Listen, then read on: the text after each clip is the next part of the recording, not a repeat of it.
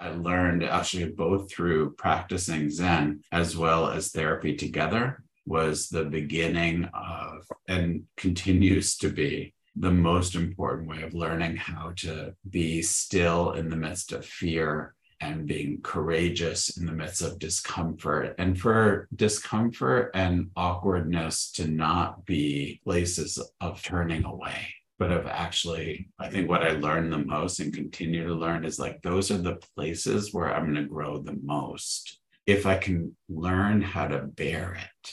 And what I found is that the more I learned how to bear it, what seemed terrifying suddenly didn't have much power. Hello, and welcome to the Art of Living Well podcast. I'm Stephanie May Potter, and I'm here with my co-host, Marnie Dotches-Marmette. We created the Art of Living Well podcast to empower you to live your happiest, healthiest, and most authentic life. Each week, we will bring you inspiring and motivating conversations covering health and wellness topics, including fitness, mindset, food, travel, product reviews, and strategies from a variety of experts, including our own bank of knowledge. We are excited to educate, motivate, and inspire you to change the way you perceive health and discover your art of living well. Get ready to feel inspired.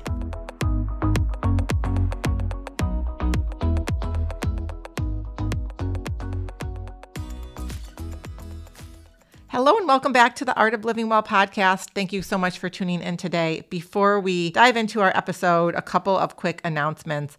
One, we want to let you know that our next liver detox is going to be the 14-day liver detox that we've done the last couple of years in January. And we're working on incorporating some new elements, potentially guest speakers to the program. So if you've done our detox before, and if you have any suggestions on new components or learnings that you'd like to see included, please reach out and let us know. We've been running these programs for over 3 years, and we want to continue to meet you, our fabulous listeners, where you're at on your health journey. And this detox will kick off on Sunday, January 7th. We love the 14 days this time of year. You can start to incorporate additional foods the second week if you'd like, but that gives you that extra week of support and accountability to reset and establish potentially some new habits. So click the link in our bio to learn more, head on over to our website. And really, this 14 days is the perfect way to kick off the new year after a fun holiday season. And what better way to prioritize your health and longevity than with a group of like-minded individuals who will support you along the way. We hope to see you come January. And then finally, if you're enjoying this podcast, we'd love it for you to take 2 minutes, head over to Apple Podcasts, leave us a rating and review. Of course, tag us on social media with any episodes that you've been enjoying, including today's, and share these with friends, family members, or anyone who you think may benefit from the information. And now for today's wonderful guests. We are very excited to introduce Koshin Paley Ellison and Chodo Robert Campbell. So Koshin is an author, a Zen teacher, a psychotherapist, certified chaplaincy educator, and after many years as a chaplain and psychotherapist, Koshin co-founded the New York Zen Center for Contemplative Care, which offers contemplative approaches to care through education, personal caregiving, and Zen practice. Koshin is a world-renowned thought leader in contemplative care. He is the author of Untangled, Walking the Eightfold Path to Clarity, Courage, and Compassion, along with several other books. And Chodo is a dynamic, grounded, and visionary leader and teacher who also co-founded the New York Zen Center for Contemplative Care. Together, Koshin and Chodo have created a center whose methodologies are rooted in the teachings of Zen and Buddhist practices and are internationally recognized and have touched the lives of tens of thousands of individuals. This is really such a powerful conversation that we have with Koshin and Chodo.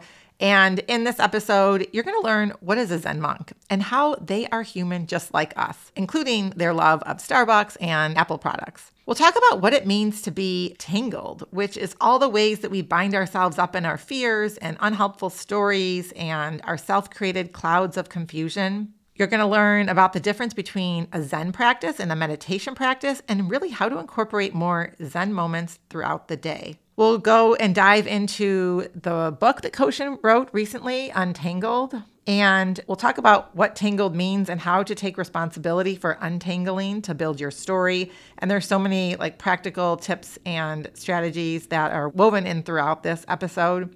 Koshin and Chodo talk about how to be still in the midst of fear and why it's so important to face our fear and feel the discomfort in order to grow, and how we can meet our fear with courageous compassion in order to show up fully in our lives. We also talk about the loneliness epidemic and the value of community and what it means to be a true friend, and why being in a relationship and really truly getting to know someone and understanding who they are as a person is essential to flourishing.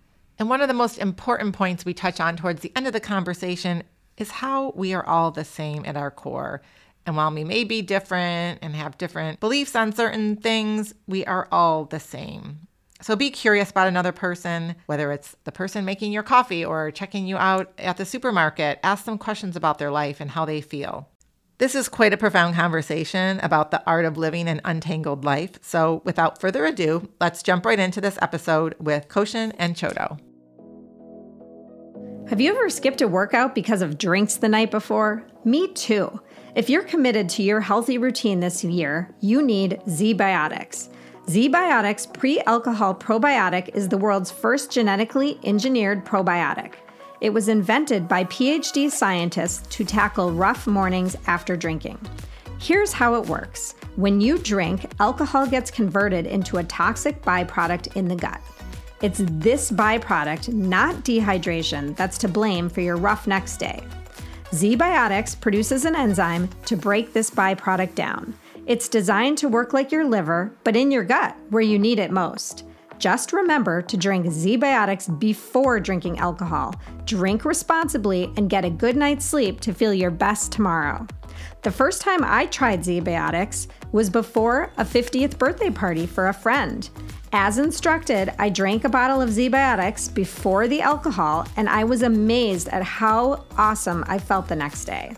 Head on over to zbiotics.com/AOLW to get 15% off your first order when you use AOLW at checkout. You can also sign up for a subscription using our code, so you can stay prepared no matter the time or occasion. Z-Biotics is backed with 100% money-back guarantee, so if you're unsatisfied for any reason, they'll refund your money, no questions asked. Z-Biotics is perfect for a night-out celebration or an upcoming holiday. Remember to head to zbiotics.com/AOLW and use the code AOLW at checkout for 15% off. Good morning, Koshin and Chodo. We are so excited to have you on our show today. We love having like-minded guests on the show. And you guys, we really haven't jumped into the topic of what we're going to discuss today. So again, welcome. And before we do dive in, one question that we love to ask all of our guests is, what is your non-negotiable to start every day? So mine is, before I open my eyes, I always think of 5 things that I'm grateful for in my life. And to me, that's non-negotiable.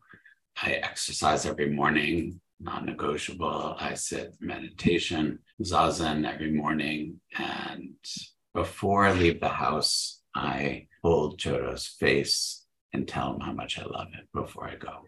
Non-negotiable. Aw. That's so sweet. That's beautiful. Yeah. How about you, Giggle Pants? My non-negotiable is in the morning walking into the living room and turning on New York One. It drives me crazy. And I love the weather. I love listening to Anna Pergamon. I love the whole thing about New York One. And he says, I got to take my morning to say how I know what's going on in New York City where we live. So that's one of my non-negotiables.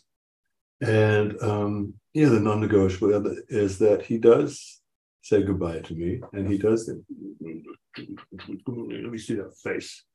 And if he forgets, Ramona shout, "Koshin, where are you going?" And he goes, oh, sorry, honey. So that's our non-negotiables in the mornings anyway. So this is for both Koshin and Chodo. Everyone has a story, and we'd love for you guys to share yours in a nutshell. Your personal journey about how you became Zen monks and ultimately founded New York Zen Center for Contemplative Care right in New York City.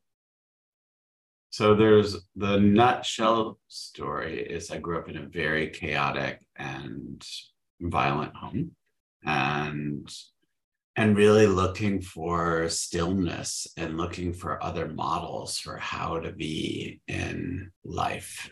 And so when I was 8 years old, I was laying on a carpet with my grandfather, and we're looking through a National Geographic, and there was at that time, there would be lost native tribes very often. And this one time there was a profile of a city called Tokyo, and I was just amazed. I remember turning the page, and I still remember the smell of the magazine. And there was this picture of this man wearing this large bamboo hat, which is called an Arirogasa hat. And you could just see his mouth, and he had a slight smile, wearing robes. And he was completely in focus, and everyone else in the photo was blurred. And so it was this really poignant moment of recognition, and I was so drawn in. I remember reading the caption, Zen Buddhist monk in Tokyo, and I remember thinking, I want to be that when I grow up.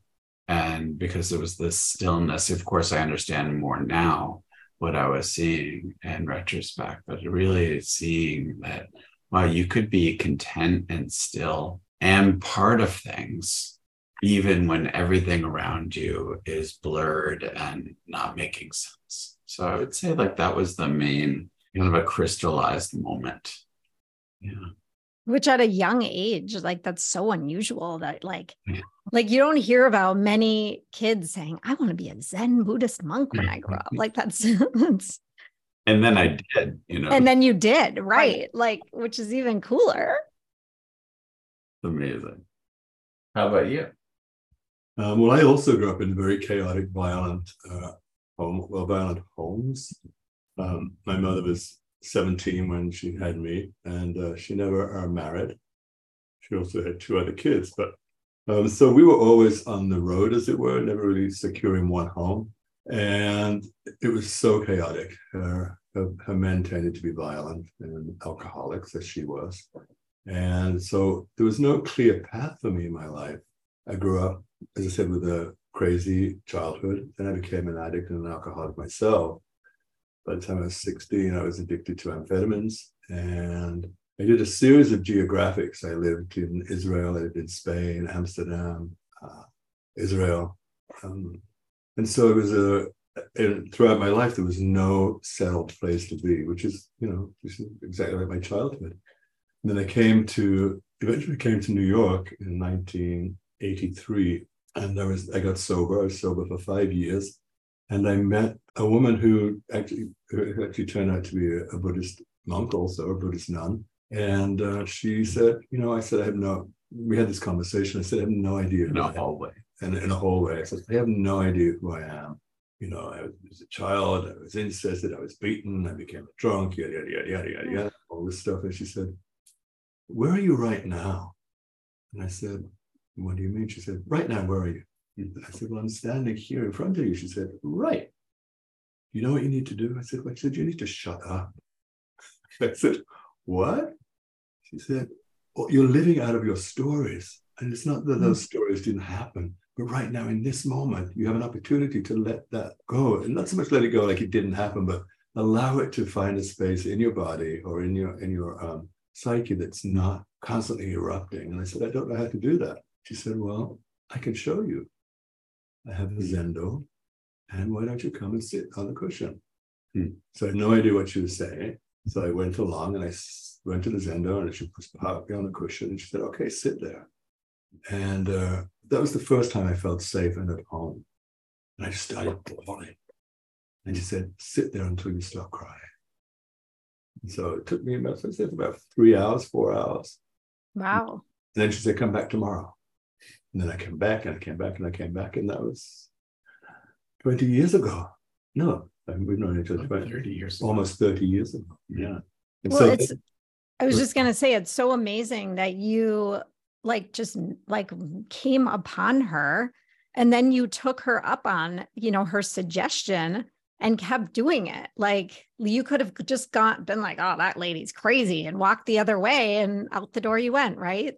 Yeah, Well, but you know what? It was very, at the very moment that I met her, it was very clear to me that my life was about to change.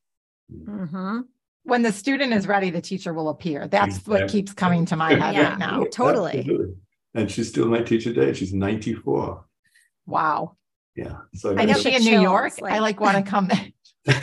Yeah, she's out on Long Island. She's amazing. She's beginning to behave like a 94-year-old now. But she's fabulous. Yeah. So as we're just kind of dabbling and talking about this a little bit, can you guys explain to our listeners, like, what is a Zen monk, first of all? What does that even mean? Because I think there's people that don't know. And then what is a modern day monk? Like, and maybe it's the same. Mm-mm. I don't think it is, but for me, it means that living your life by a vow of service.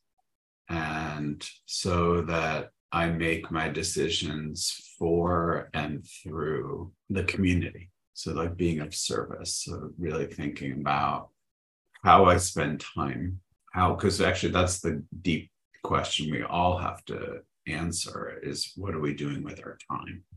And because that's really who we are our actions. And so for me, a monk is someone who, like, that is the clear priority.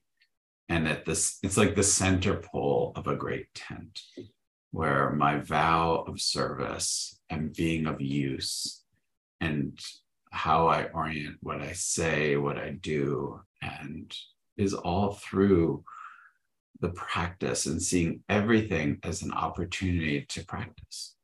I'm not sure that there's that big a difference between a modern day monk and, say, a traditional monk in the 12th century Japan. Because as Koshin said, for me and for Koshin too, it's about being of service in the world, being of service to others and selflessness. And it's not about me. It's about seeing the other as us. When we separate from other folks, they're not me, I'm not them, then we're in trouble. When we're able to see that we're all part of the one, I don't see you as a separate person. I see you as part of the great universe. And we're both playing a part in that. I think one of the main differences is that we live in skyscrapers here in Manhattan, and in Japan, they're still living in temples. But our temples in a loft. Our temples in a loft right now, yeah. But as I said, at the core of it, there's not much difference. The ethics are the same. The service model is the same. Yeah. I think you just really humanize the definition of a monk, because I think sometimes we do just have that vision or, something that we read or something that we saw many years ago, like you said, you have to take a vow of silence and you can't have a partner or whatever it is. I know there's different types of monks, but, it just seems more real. Like you're just like us. You go to Starbucks, like we talked about in the morning, and you get your, triple espresso or whatever it was. I've forgotten already. In the morning. And I know even in the book, Koshin, you talk about loving Apple products and things like that. So you're, real humans just like us, right? But especially now, and I know we'll dive in and talk about the book a bit, you do kind of discuss the current state of the world. And just like you said, seeing others as us. And if we all saw others as us, wow, what a different world we'd be living in right now, right? Especially in today's world, right? Where everyone's so polarized. Yeah. Exactly. Yeah. Well, and Koshin, I just keep thinking about the story you told about the geographic image that you saw as a child, where the monk was clear and there was all this stuff going on in the blur in the background. And I'm thinking about the two of you in New York City, and you guys are sitting there and you're very calm, but there's a lot of laughter. And I can just see in your presence, how relaxed you both are. And and you're in one of the busiest cities in the world. Yeah, don't be fooled. I get crazy. I'm like the road runner. I mean, people not in my life don't know where I'd be right now because I am constantly. It's like a chicken. I'm constantly on the move. Like, so ADHD. It's like I'm like, can't do. I have to do 50 things at once. I can't do just one thing. Like if I'll be cleaning out the kitchen cabinets. Well, I'll go to the kitchen cabinet to pull something out, like maybe a bag of rice, and I think, oh my God, this needs a cleanup. So then I'll take everything out of a kitchen cabinet, and then I'll realize that I don't have, say, cereal. So I think I better go to the supermarket and get some cereal. So I'll leave the kitchen counter filled with cans and stuff. And I'll go to the supermarket, I'll get some cereal, I'll come back and he's like, oh my God, what have you done? Again, why don't you just focus on one thing? And so this is for me why my meditation practice is so important, because I get to sit as many times of the day as I need to. It's like just sit, Chodo, just sit. And then there are moments when I just kind of forget about sitting and I'm like the road runner, right? Yeah. So I am not always so calm, tranquil. Well, that's refreshing to hear because I know a lot of our listeners can relate to your kitchen, well, especially myself, the whole kitchen issue. Or you go upstairs to do one thing and you get distracted. You end up cleaning up or doing laundry or whatever. So we can all relate, and it's nice to know, okay, we can all get back to that Zen place. And maybe we can kind of talk a little bit about that. Like, is there a difference between a Zen practice and meditation? You're both shaking your heads. Yeah. Well, there is, and Zen practice is very interesting because it's about your whole life. It's about using, as the founder of our school, his name was Dogen. He was a guy, just who lived in the 12th, 13th century. And Dogen? Yeah, Dogen, Dogen. And he, really what felt like his most important teaching was that you can use every ingredient of your life to wake up. And so where some schools of meditation are really focused on like, oh, the meditation practice itself is the practice. But in Zen practice, we see every single moment. So when you're brushing your teeth is equal to when you're on a meditation cushion or a chair, that how we're greeting each other right now and how we're sitting with each other is equally important so it's in some ways it's where many people think it's, I'm gonna Zen out or I'm gonna, we get that a lot. But actually it's being exquisitely intimate and alive with all things. So even with, as Chodo and I have a thing about our kitty litter situation. So like just cleaning the kitty litter is equal to how we do that. And even how we, have disagreements. So with the kitty litter, I must be much more Zen than you then, because I'm the one that ends up cleaning the kitty litter. And we have this deal. You do it in the morning and I'll do it at night. Ends up I do it in the morning and night. Which works out well. Works out well for him. But I think the key part of it is, I think that's the big difference between meditation practice and Zen. I think what you're saying is that in Zen practice, you're present to every moment. Every moment is an opportunity to wake up. So as Koshin said, brushing your teeth, making the breakfast, walking to work, sitting in the cushion. It's like every moment you're aware of what you're doing, as opposed to some forms of meditation. It's kind of, which is no problem at all. It's transcendental, or you're focusing on a candle or something.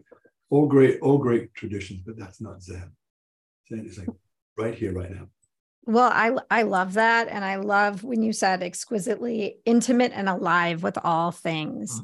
And even in your book, which I want to change gears and talk about, the book Untangled, I remember there was something in there where you're like standing in line at the grocery store.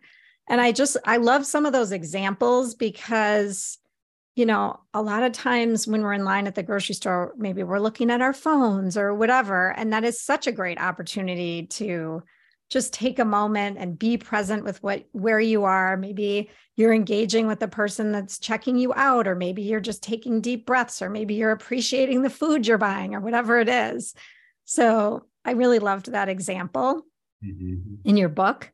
And I'm wondering if we can talk about Untangled a little bit. When I read about the tangle, it really resonated with me. And you described the tangle as all the ways we bind ourselves up in our fears, our unhelpful stories, and our self-created clouds of confusion. Can you guys talk about that tangle a little bit? I'd love to hear about that too from your book. I should read it one day. Cheeky. So Chodo's actually my strongest reader and editor.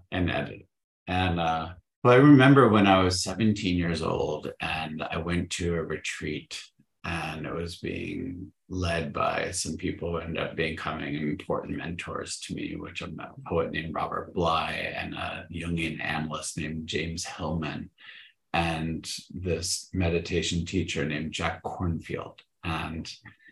And I just remember, so there I was at 17, like really hungry for connecting and learning. And he said this kind of a teaching that has stayed with me, which was, the whole world is tangled in a tangle. Who will untangle this tangle? And I remember thinking, wow, that is actually suggesting it's up to each of us to do that.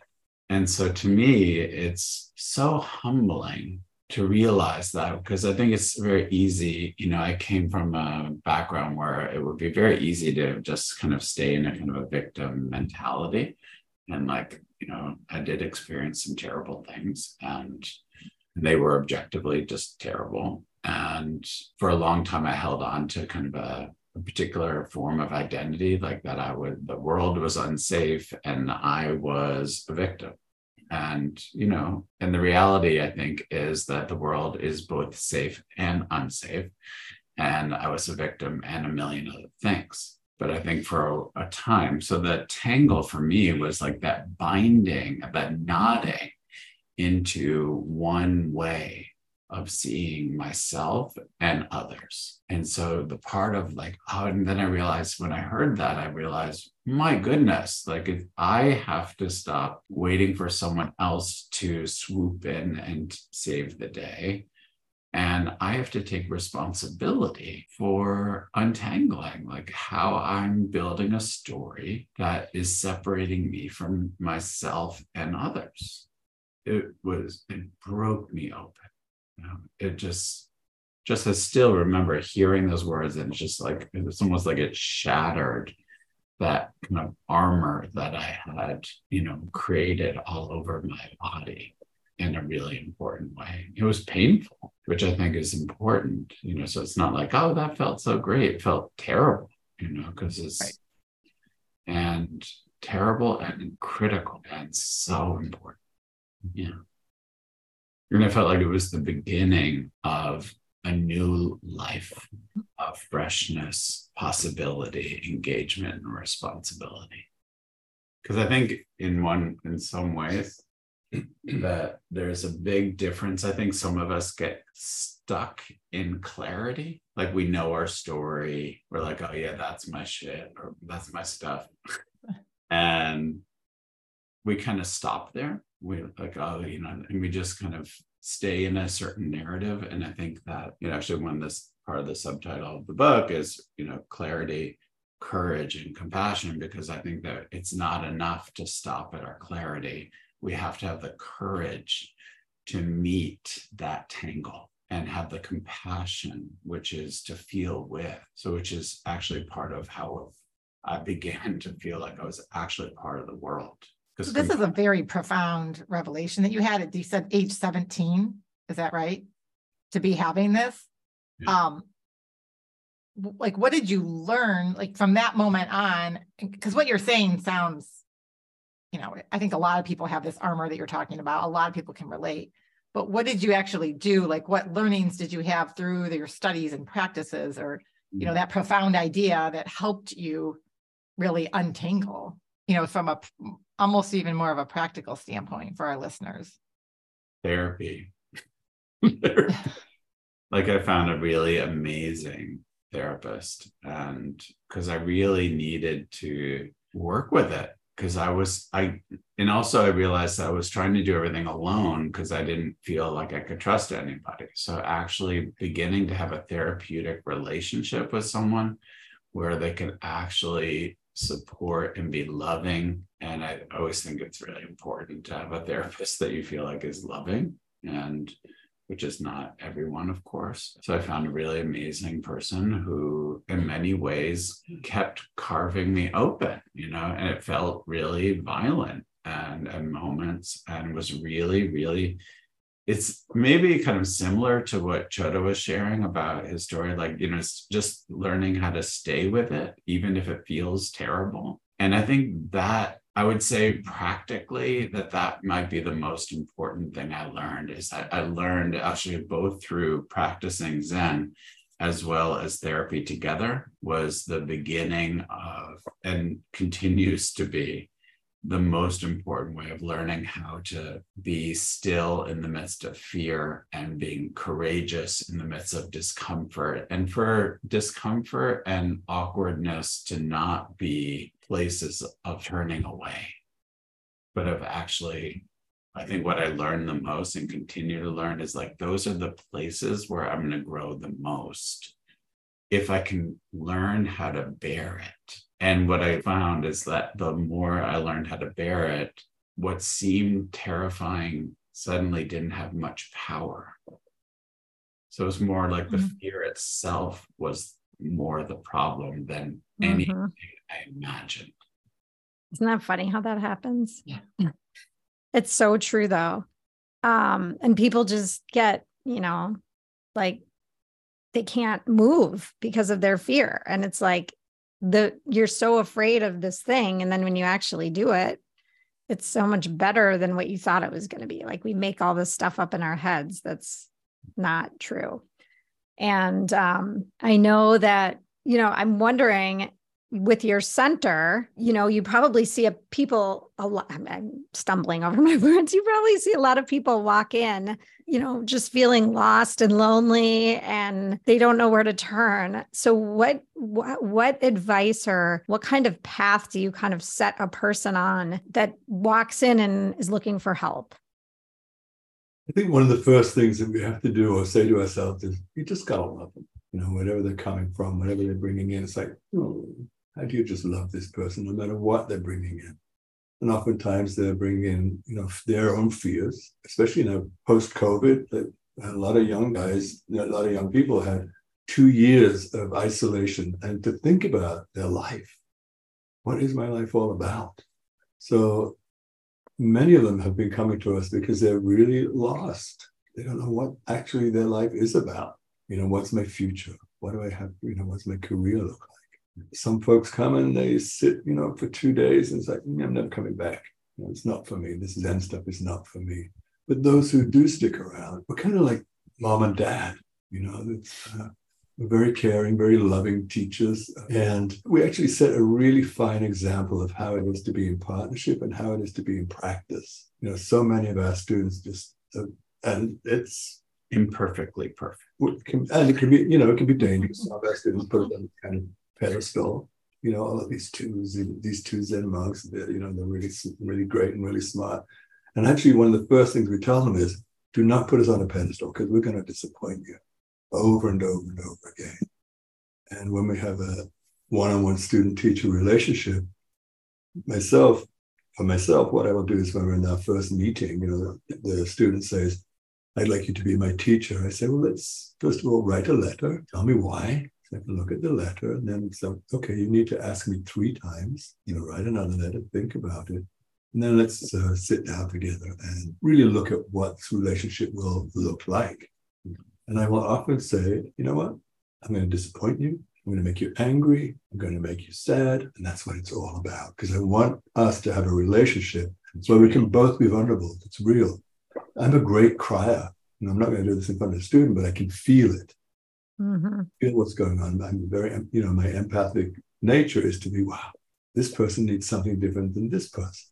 Or this student needs something different to this student. But the grounding that's laying in is like, this is what we need to do. You need to sit on your butt because it's all here. You just have to see it. You just have to find it. It does sound scary to walk in, a place like a Zen center and just think I'm going to sit, especially for someone that's used to going 100 miles a minute and doing 10,000 things. The beauty of our center is that because we're a hybrid, we have both the Zen practice and the care practice. So our staff model this warmth. People walk into our center and they're like, we go, hey, what's your name? Meet so-and-so and so-and-so. Would you like some water? Would you like some tea? And we have this different setup. We have like the loungy area and then we have the Zendo area. And they feel comfortable. Your name, what brings you here? And then we go from there. So there's no kind of like, oh my God, I'm walking into a Zen center. Well, a little bit maybe. Yeah. But we make them feel comfortable immediately, I think. Yeah. We do the best we can. Marnie and I are thrilled to share 2 new products that we've both been using daily for several months and are loving the results. Do you need better nutrition, improved energy, or focus, but don't know how? Well, Energy Bits Spirulina algae tablets are your answer. They are effortless to take and organically grown. These bits of food are 100% spirulina, which is the most nutrient-dense, antioxidant-rich, high-protein food in the world. You just swallow or chew a few tablets each morning or whenever you are tired or hungry to improve your mitochondria, your energy, your gut health, focus, and reduce your hunger and cravings. They also replace the need for caffeine. Energy Bits are safe for the entire family, and pets love them too. Maybe you want to improve your gut health, support your detoxification, or add more green nutrition into your diet. Recovery Bits chlorella tablets are the perfect solution. Recovery Bits USDA certified chlorella tablets are bits of food that strengthen your immune system, protect you from colds or viruses, remove toxins, speed recovery from a sports injury, and add vegetables and greens to your diet. This will help ensure that you're getting your greens on a daily basis. The Recovery Bits also help you enjoy better sleep when you take them before bed. I've noticed a big improvement in my sleep. I'm sleeping much more soundly, not waking up at night. And when I do wake up in the morning, I have so much energy and just feel really well rested. So if you're ready to supercharge your energy, health, and longevity, head on over to energybits.com. That's ENERGYBITS.com. Use the discount code LIVINGWELL for 20% off your entire order. One thing I'm just kind of wondering too, like people that are walking in, there's a lot of people out there that are just unhappy and lonely. And I think this was really heightened during the pandemic, but we're still seeing it. There's this sense of belonging and love, like you said, and community. Why do you think that is? Well, we, as the Surgeon General is talking about loneliness before the pandemic of COVID-19, that there was the World Health Organization announced, the pandemic of loneliness globally. So the breakdown, and we're in a stage, I think, of the capitalist system, which is fine, but we're at a stage where the value has become more about that system than about community relationships.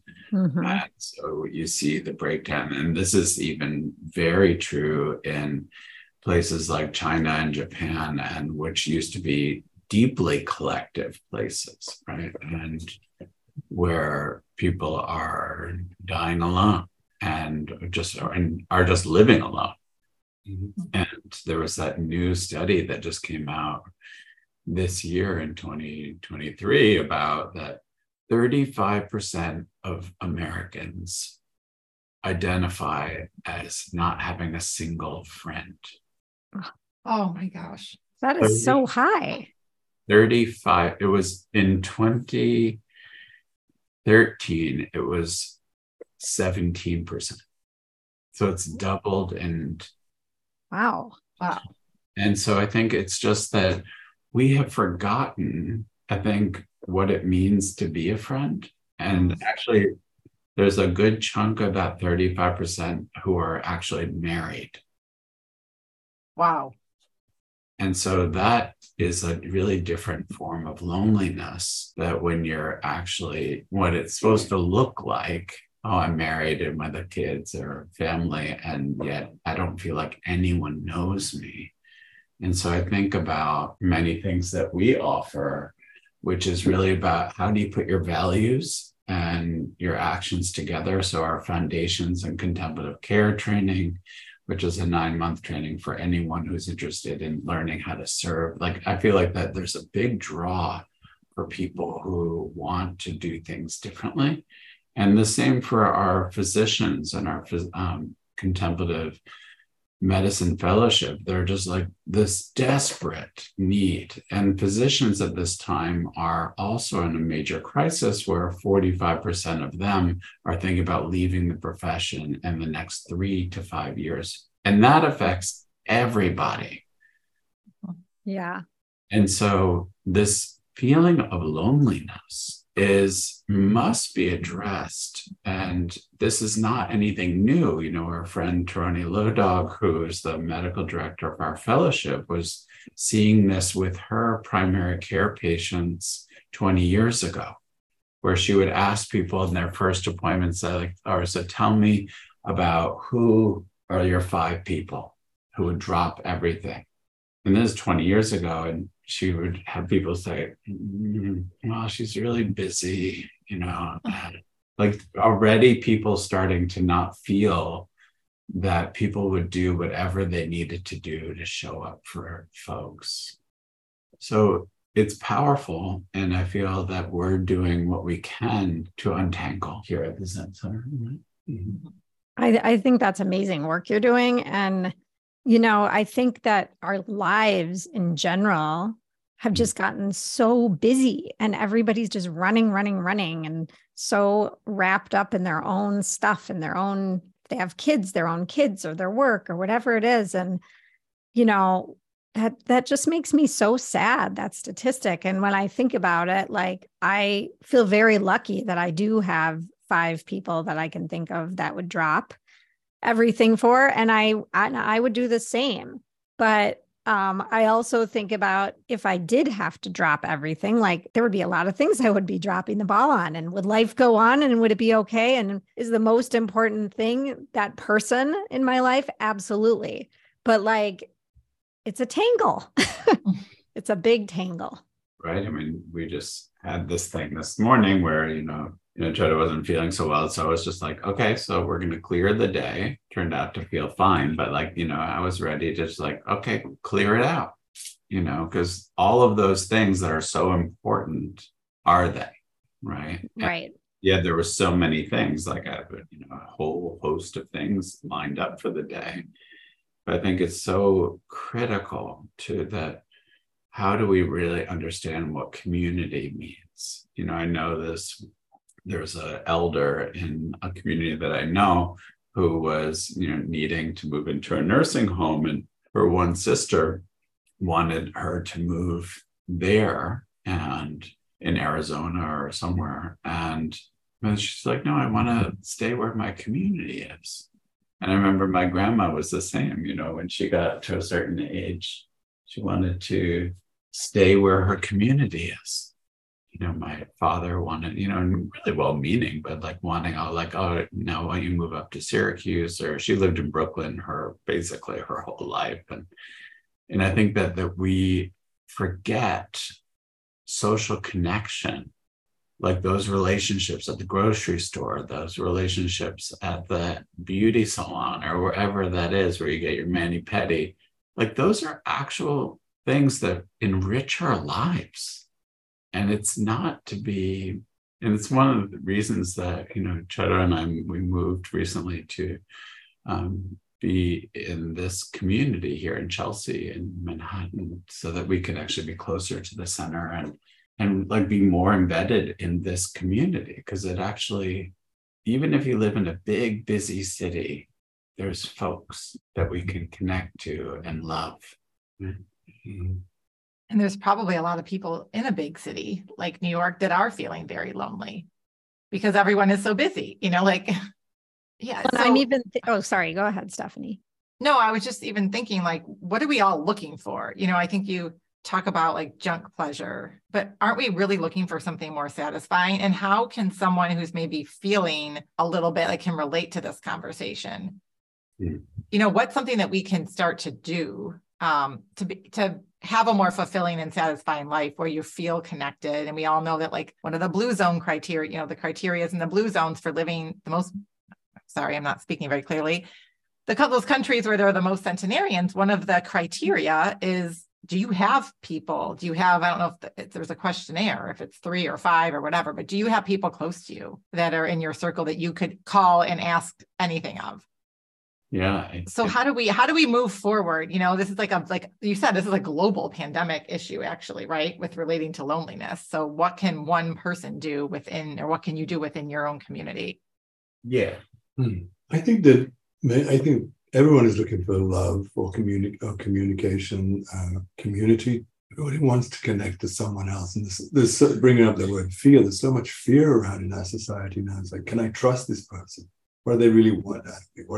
What do they want to get from me? So there's this idea that in some areas that friendship is not safe. Community is not safe. So it's much safer to be on my own, my little apartment, and even have everything delivered.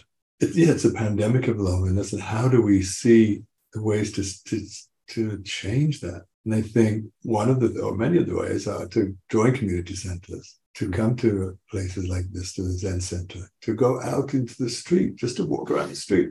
There's something to be said for walking along the street in the mornings on the way to our center and saying hello to everybody as they come by. Like, good morning, good morning. And the ones that say good morning, that they're having I hate to categorize, but generalize, but the ones that say good morning back to you, they're having a full life. Or they seem to be. They're like, yeah, hi, good morning, how you doing? What about the flower beds this morning? Then there are those that just walk by or turn away. I think to myself, wow. What's that feel like? What does that feel like to just have to turn away? Well, this is an opportunity for us to get to know each other in the mornings. Hey, how are you doing this morning? Do you really care? If somebody asks you how you're doing, say, do you really want to know? Yes, I really want to know how you're doing this morning. So it's those kind of moments. Again, as I said a few minutes ago, say, when we make someone the other, we're in trouble. I'm not that person. They're not me. I don't know who they are. They're from a different background. They're a different color. Whatever it is. Can I see every person that I interact with, that I walk by, as a moment of connection that could lead to another moment, to another moment, to another moment? And if I never see that person again, it's shown me what's possible for the next person that I meet on the street, which I think, as we said earlier, as I said earlier, which is why it's so important when I go into Starbucks in the morning that I know everybody's name, because, in Starbucks, they all have their little name tags, and I know every single one of the baristas' names. There's something really important about that for me. And I know on some level, at deeper level, it's very important for them too, because I see them, see who they are. And when one of them, I'll say, John is not in a good mood, I'll say, John, what's going on today? I came here at 5 o'clock this morning to open up, and now I've been told I have to work a double shift, and I had plans for this evening. Wow. Let me talk to you about that. Let me just listen to each other, because I'm here for you. I really want to hear what's going on for you, John. So those kind of communications. Yeah. No, I think it's so important. And I think everybody in the world can do a better job of seeing each other and realizing that we're all human and that we're all the same, right? Like, even though we're different, we're the same. We're all from the earth. So I think that, if you're listening to this episode, make sure to say hello to your neighbor when you're walking or in the grocery store.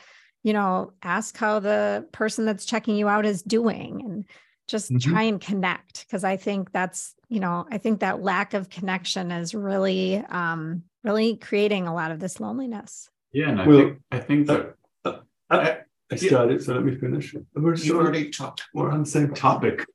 But I think, it's so interesting. And I think we all experience this when you step on an elevator, nobody's speaking to each other. Suddenly everyone's quiet. Or nowadays, which is really infuriating, they're on their cell phone. They're not with you. They're on their cell phone, still in the elevator. So that their life is so fascinating that I want to hear about it. It's not always so. But how we get on an elevator, it's just so interesting. When you say, "Hi, how are you doing?" Like, what? There's that fear there because you're in this small space, in the small elevator, the doors are closed, and suddenly now I'm alone in an elevator with this person. If this person speaks to me, I'm going to crap myself because I don't like being on the elevator with people. I have to be honest, in a small space, like in a tight Okay, elevator, because I always think, what if it stops? Okay. Like, what if I get stuck in the elevator?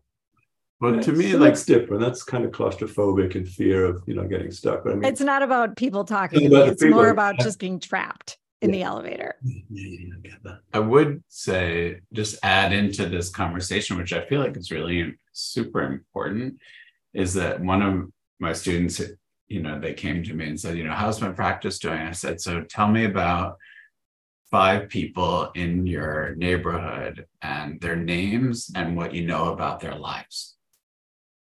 And he was like, what are you talking about? And I said, I was asking about, he was thinking about meditation. Zen is meditation. No, Zen is life.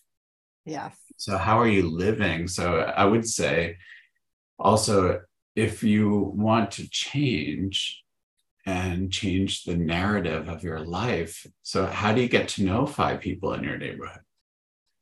And how can you get to know their names, know some things about them, and be curious about them? And it's nothing, fancy. Not like you have to take them out for dinner, but just say hi, I realize I don't know your name. This morning, there's a new attendant at the gym, Elliot, it's like, how's it going, Elliot? And how is your day? And to actually learn how to connect. We've lost that art. We've lost the ability to connect, or, just the skill, if you will. It's not something that people are comfortable with. No, because we'll send emojis now, little heart signals. How are you doing? Hands in prayer. We were talking about this last night. It's like we've so gotten used to communicating this way through our cell phones. It's like it's taken the art of conversation out of the picture. It's like, I do like my emojis, but yes, I totally agree. One, but as long as they're not substitute for the conversation. Right. End the conversation with your emoji, but just not. Somebody sends you a text, how you doing? Yeah, like that. And we respond with just a smiley emoji. To me, that's not communicating. That's totally. Emoji. And I think this is a great little challenge, the one that you gave your student, Koshin, about getting to know names of 5 people in your neighborhood and something about them. And I think it's great for our kids because I see this. I have 3 teenagers and they use their phones too much, and that's how they connect. But if I ask my daughter questions about some of her friends, she's like, oh, I don't know. I'm like, you didn't ask that question. It's almost like some of these kids have to relearn what it is to be a friend. And to get to know someone. Well, so to be a friend is to get to know someone. But right? I mean, I agree with you when I'll ask my kids about some of their closest friends, what is so-and-so doing this summer? I don't know. What?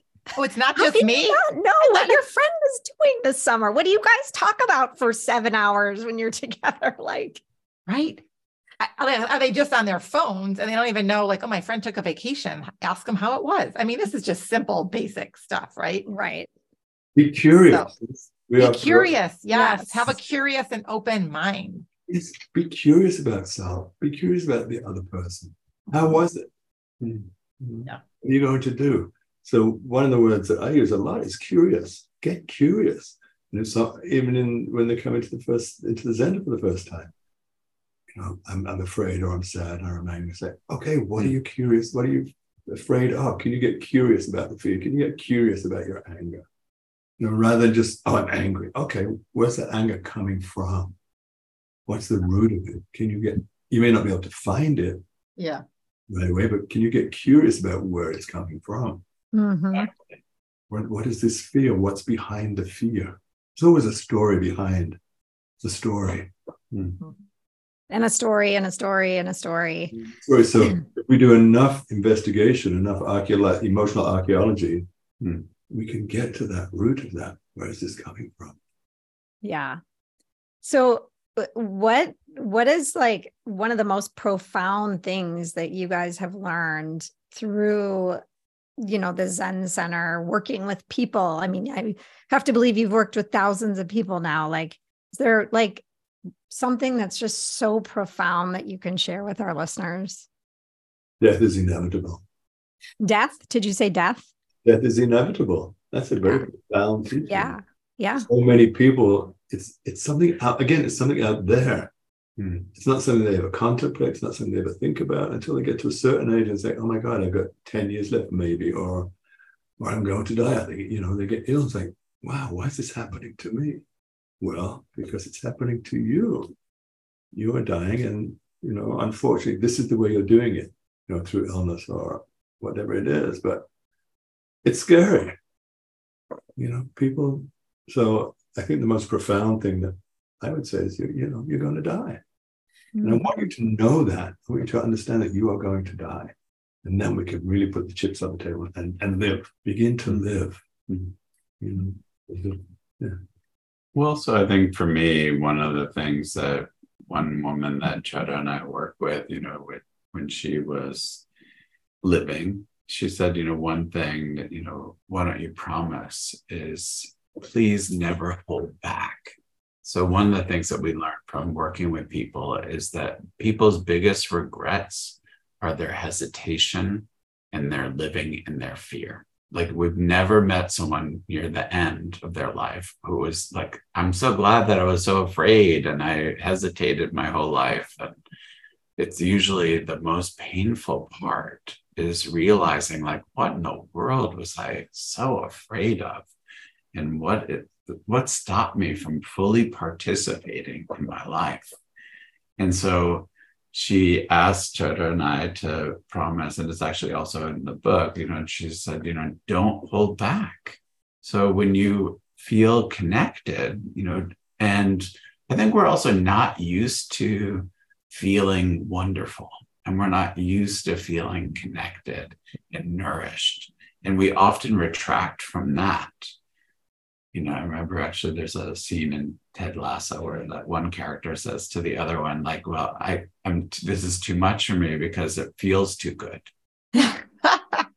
And how painful actually that is, and how true that we tend to retract from what's truly nourishing, which for us is a life where we're fully participating and fully loving as much as we can.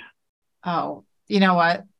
That was a great way to start to wrap up this conversation, because what you said was really profound. And I truly believe that you're right. We're not used to feeling connected and loved and nourished, and we don't know what it feels like. And then when we do feel that moment, it's scary.